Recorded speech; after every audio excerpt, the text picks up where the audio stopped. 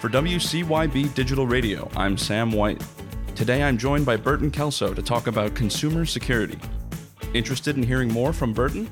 Go visit his website at burtonkelso.com. Burton, thanks so much for joining us. Hey, thanks for having me.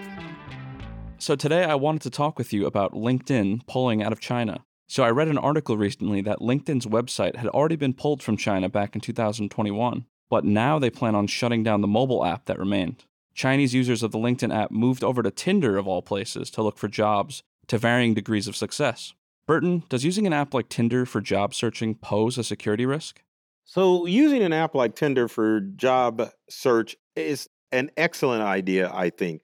As far as a cybersecurity risk, I think it's no different than using any other social media account to put out your information out there. Tinder is web-based and app-based, which means that if you're using weak credentials, then potentially cyber criminals can log into your accounts and create deepfake scams, just like any other social media account. But I think overall, if you're using good cyber sense and enabling two-factor authentication and using strong passwords, why not go to Tinder if you're limited on how you can do job searches over in China? What would be a better alternative for people to maybe avoid some job scams? Well, it's kind of tough when you're over in China because China has really updated their protection as far as you being able to circumvent some of the restrictions with the VPN.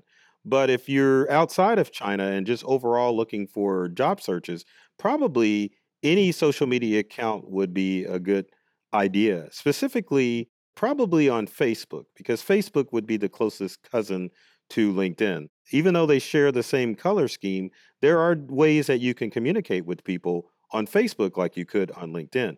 You can send messages to people on Facebook. You have groups on Facebook, which are really important as far as you getting information out to a general public. So I think that would probably be one of the better sites to interact because obviously you can send messages on TikTok and same thing on Instagram. But I think it's the groups and the messaging feature on Facebook that would make it really stand out. If you were a job seeker, you can definitely post in a group or send messages to employers in order to let them know that you are looking for a job at their organization.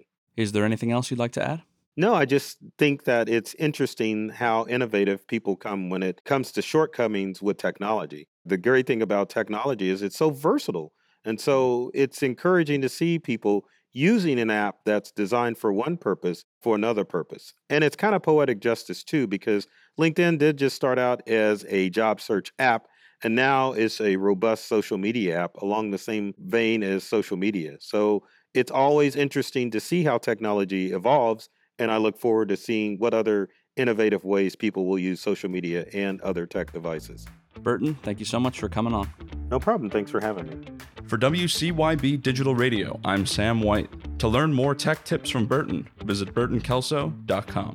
To hear more of our podcasts, go to cybercrime.radio.